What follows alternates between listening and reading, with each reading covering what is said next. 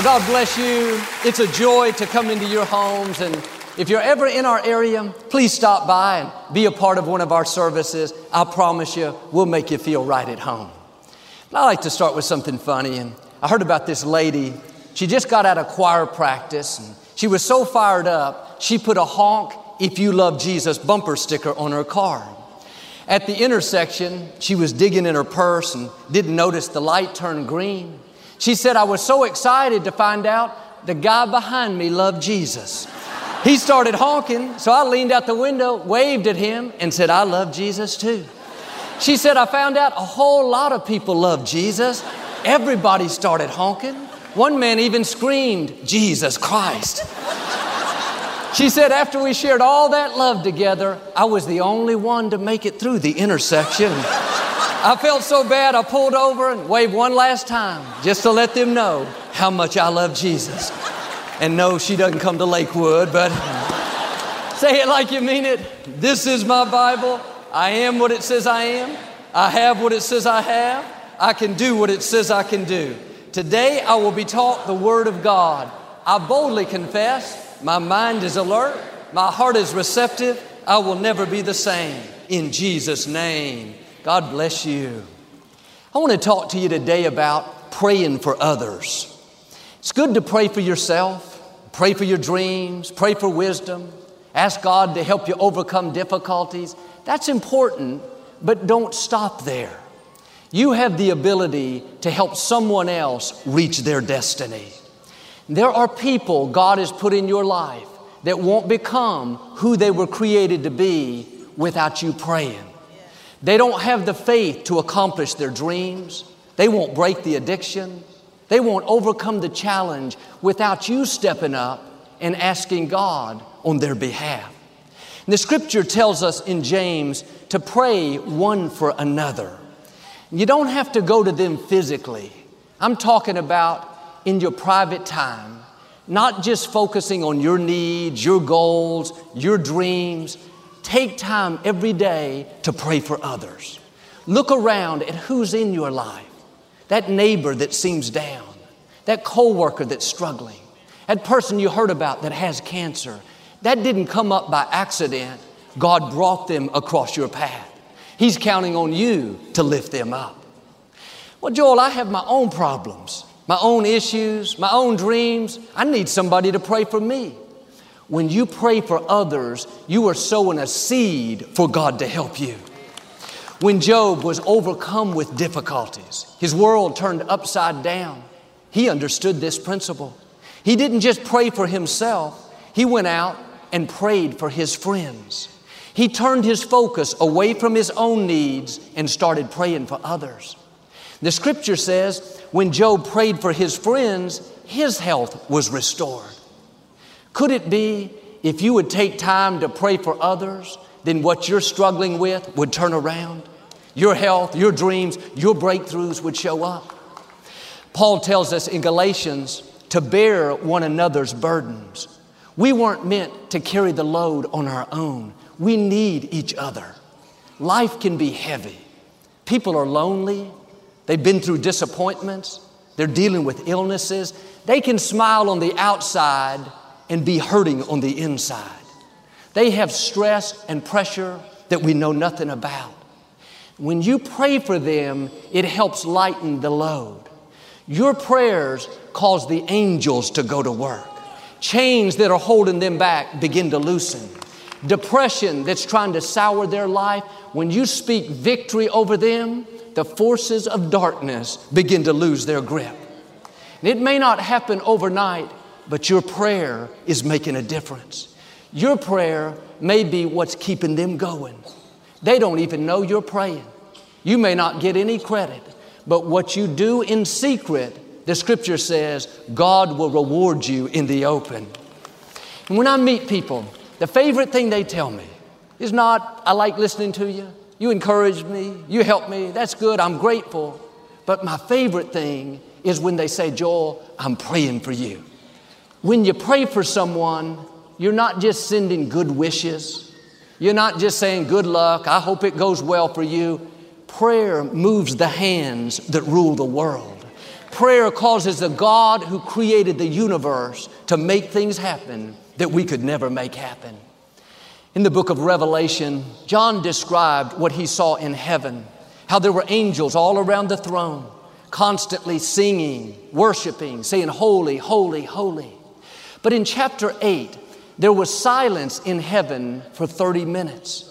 During this time, an angel came to the altar with a jar of incense, which represents the prayers coming up from the earth.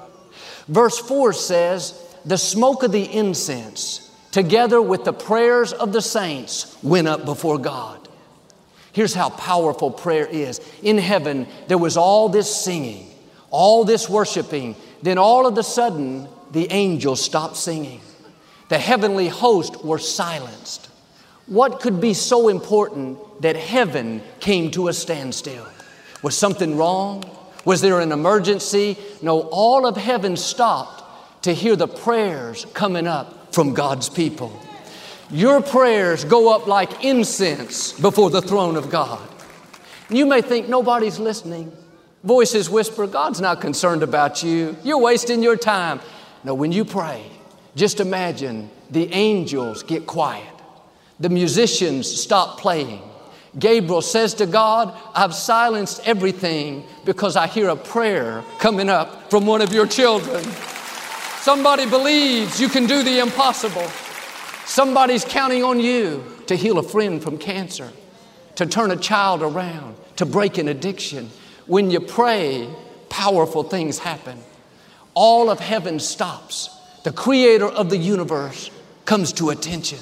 That's when supernatural things take place. When you pray, Red Seas are parted.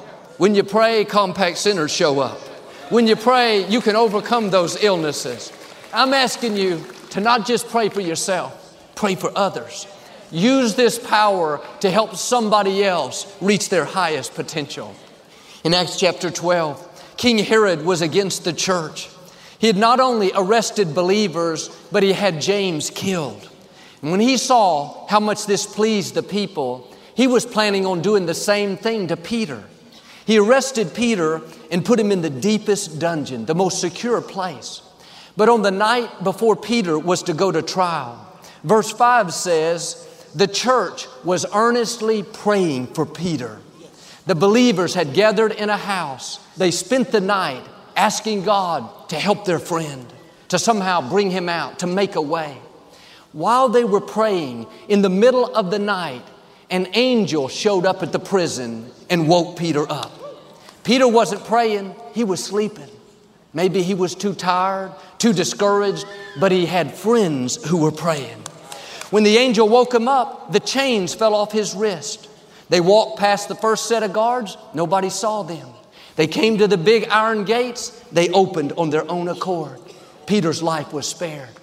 What's interesting is the scripture says specifically that people were praying for Peter, but it doesn't mention that anyone was praying for James. They were in the same circumstances, but had totally different results. And while we rejoice over what God did for Peter, I wonder if James would have had people praying for him. Maybe he wouldn't have lost his life.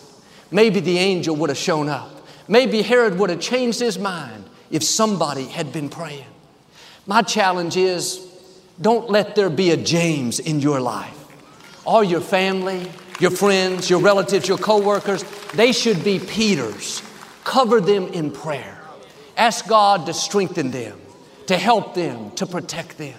Pray that they'll accomplish their dreams. Pray that they'll leave their mark on this generation. Your prayer can make the difference. Your prayer can cause the angel to show up. When you go to God on somebody else's behalf, heaven comes to attention. God is concerned about what concerns you. Some people don't have the faith to believe on their own. They may not be living right. They don't think they deserve it. But because you're honoring God, because you took the time to pray, God will bless them for your sake. You have a gift. You can help someone else succeed. On their own, they can't do it. On their own, they're a James. But when you pray, prison doors open. The addiction will be broken. The right people will show up. Are you using your gift? Are you praying for others? Life is too short to live only thinking about my dreams, my goals, my needs. That's a shallow way to live. You'll never be truly fulfilled that way because you need other people to stand in faith with you.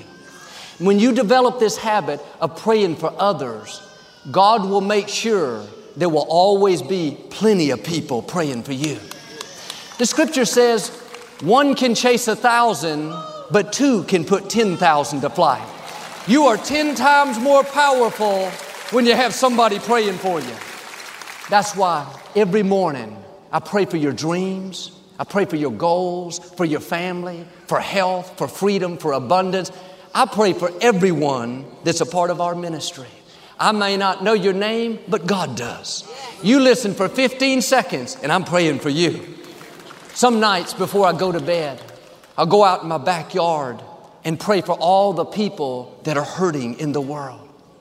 My brother Paul just returned from Iraq, where he was operating on people that were injured in the war. It's very horrific. So much heartache and pain.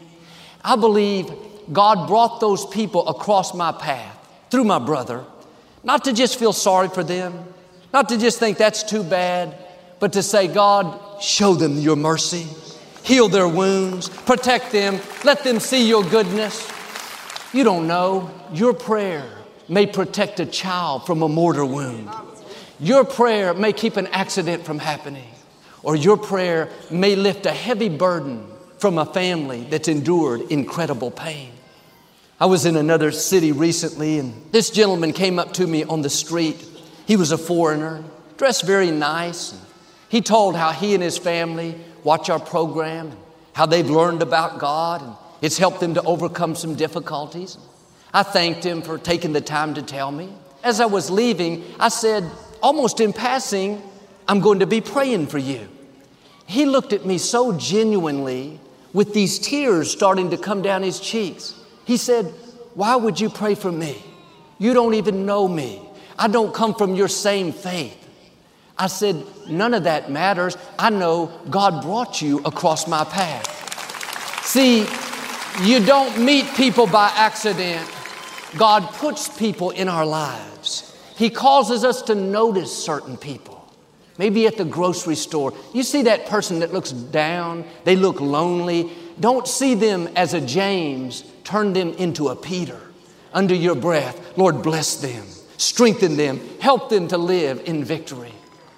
For years, my mother prayed for an entertainer here in town. She would see his name up on the different marquees where he was playing. My mother had never met him, but she read how his parents were missionaries growing up. He came from a strong family of faith. In his teenage years, he started running with the wrong crowd and ended up on drugs. Instead of playing in churches, he was playing in bars and in clubs. My mother could have thought, too bad, nothing I can do about it, he's off course.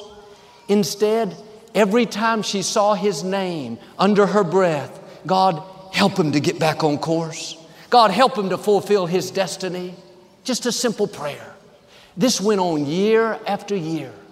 Didn't look like anything was happening. Looked like she was wasting her breath. But when you pray, things are changing. Behind the scenes, God is at work. Your prayers are going up to the throne like incense. And one Sunday, out of the blue, that gentleman showed up at Lakewood, at the old sanctuary.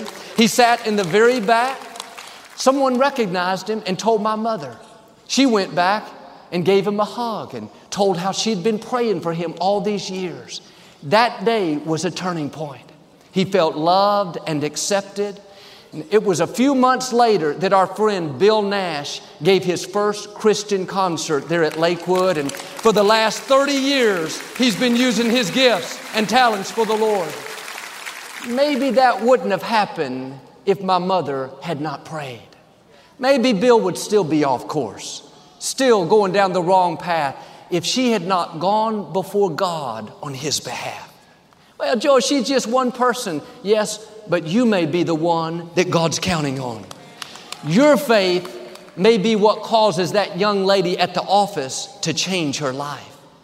Instead of talking about her, instead of judging her, looking at all she's done wrong, why don't you take time to pray for her? Talking about her is not going to help her improve, but prayer will break the chains that are holding her back. And every morning, after you thank God for the day, after you ask Him for your dreams, for your needs, take time to go to God in prayer for her. Maybe nobody's praying. Maybe she's a James. You need to turn her into a Peter. You don't have to tell her. You don't have to make a big scene, but in your private time, ask God to help her. The scripture calls this standing in the gap for people. Some people are too far off course to ever get back on their own. They're too discouraged. They have too many obstacles. It's going to take you and me praying for them. God said in Ezekiel 22, I looked for someone to build up the wall and stand in the gap so I wouldn't have to destroy the land, but I couldn't find anyone.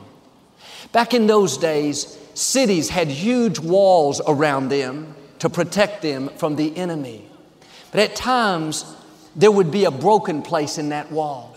Something happened that created a gap. Now the enemy could easily come in. So they would have an armed soldier, one of their most powerful warriors, stand in that gap until the wall could be repaired. People all around us have broken down walls. Like Bill, they've gotten off course. A relationship didn't work out. They're fighting an illness, depression, loneliness. There's a breach in their wall. God is asking you, will you stand in the gap? Will you cover them while they're down? Will you not let the enemy overtake them? When you see somebody in need, somebody fighting a battle, don't be passive. Don't think, oh, that's too bad. I feel sorry for them. Be that warrior that stands in the gap. Speak victory over their life. Remind the forces of darkness that they cannot have them. The right attitude is, if you mess with them, you're messing with me. And no weapon formed against me or them is going to prosper. Lift them up in prayer. Let them know that they're not alone. Take time to encourage them. Sometimes it's just a simple text. Hey, I'm praying for you. You're going to get through this. It's all it takes to lift their spirits. When my father went to be with the Lord and I stepped up to minister, my wall was broken down. I didn't see how this was going to work out, but I could feel people praying. When I couldn't do it on my own, many of you covered me. You spoke faith into my destiny until I could get my wall repaired. Like me, you've had people stand in the gap for you. What's been given to us, we have a responsibility to give to others. Somebody around you has a broken down wall. Life hasn't turned out the way they thought. That's your cue to step up and make a difference. Ask God to lighten that load. I talked to a family last week. Their 20-year-old daughter had an aneurysm and suddenly died. The father told me through tears, I don't think I can go on. The pain is not letting up. His wall is down. There's a breach. And yes, I felt sorry. Yes, it broke my heart, but feeling sorry is not enough. That's when you have to make it your mission to stand in the gap. Every morning, Lord, strengthen that family, heal their wounds, give them beauty for those ashes. One time the Israelites got off course. After all God had done for them, delivering them from slavery, parting the Red Sea, giving them food in the desert, at one point they started worshiping a golden calf, having wild parties, getting drunk, being immoral. God was angry. He was going to destroy them, but Moses went up on a mountain. For 40 days he fasted and prayed, asking God for mercy, not for himself, but for the Israelites. The psalmist said, God would have destroyed them had Moses not stood in the gap for them. You may know people that are off course. A friend, a family member, a coworker. They're making poor choices. They know better, but they're doing it anyway. That's where the Israelites were. God was ready to destroy these 2 million people, but because one man stood in the gap, God changed his mind. Will you do like Moses? and stand in the gap for the people around you that are not doing right? It's easy to criticize, find fault. You can be the one that makes a difference.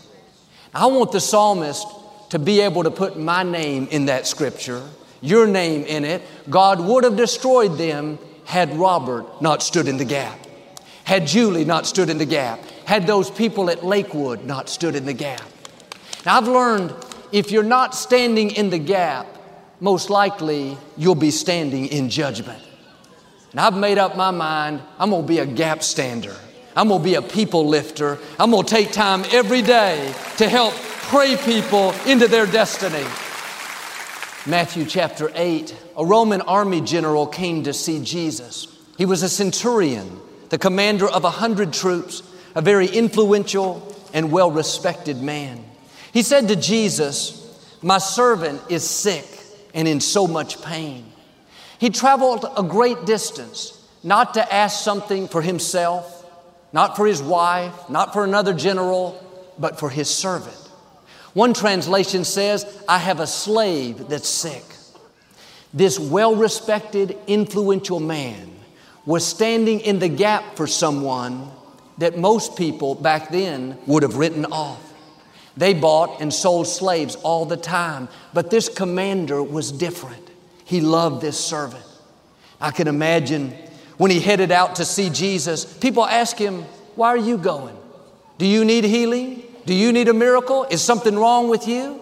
He said, "No, I'm going on behalf of my servant." He was standing in the gap for the least of these, for someone that society would have written off, said they're not important. When he arrived, Jesus said to him, "I haven't seen this much faith in all of Israel." Jesus spoke and his servant was healed. What's interesting is this centurion wasn't a Jew. He didn't come from the same faith, yet Jesus said, "You have more faith than all these people that have been around me." That shows us that God is not looking at what family you come from, how you were raised, how religious you are.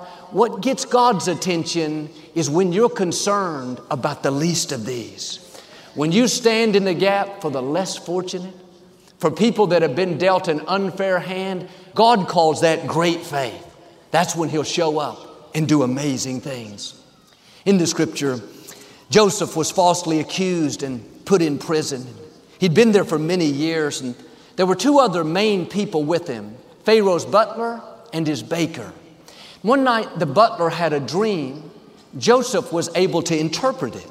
He told the butler he was going to get out of prison and be restored to his position. The butler was so excited and so grateful for Joseph and all of his help. Joseph said, "Do me a favor. When you get out, remind the Pharaoh that I'm still in here." And just like Joseph said, the butler got out. He was restored to his position, but he forgot all about Joseph.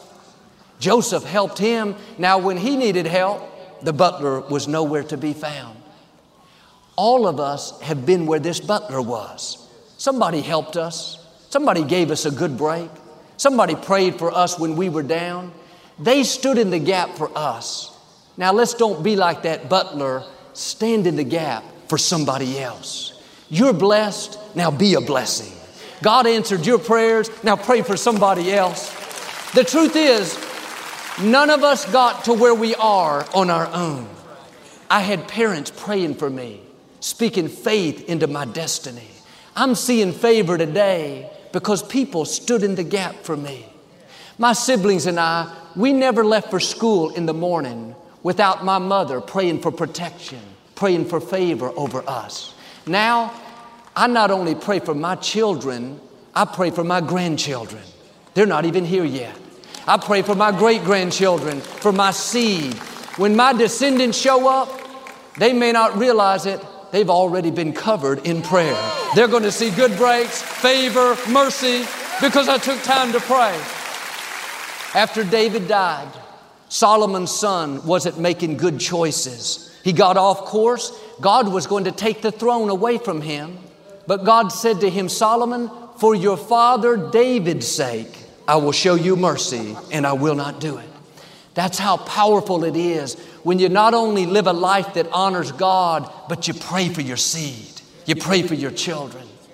Victoria, as a little girl, would go back to Georgia to see her grandmother.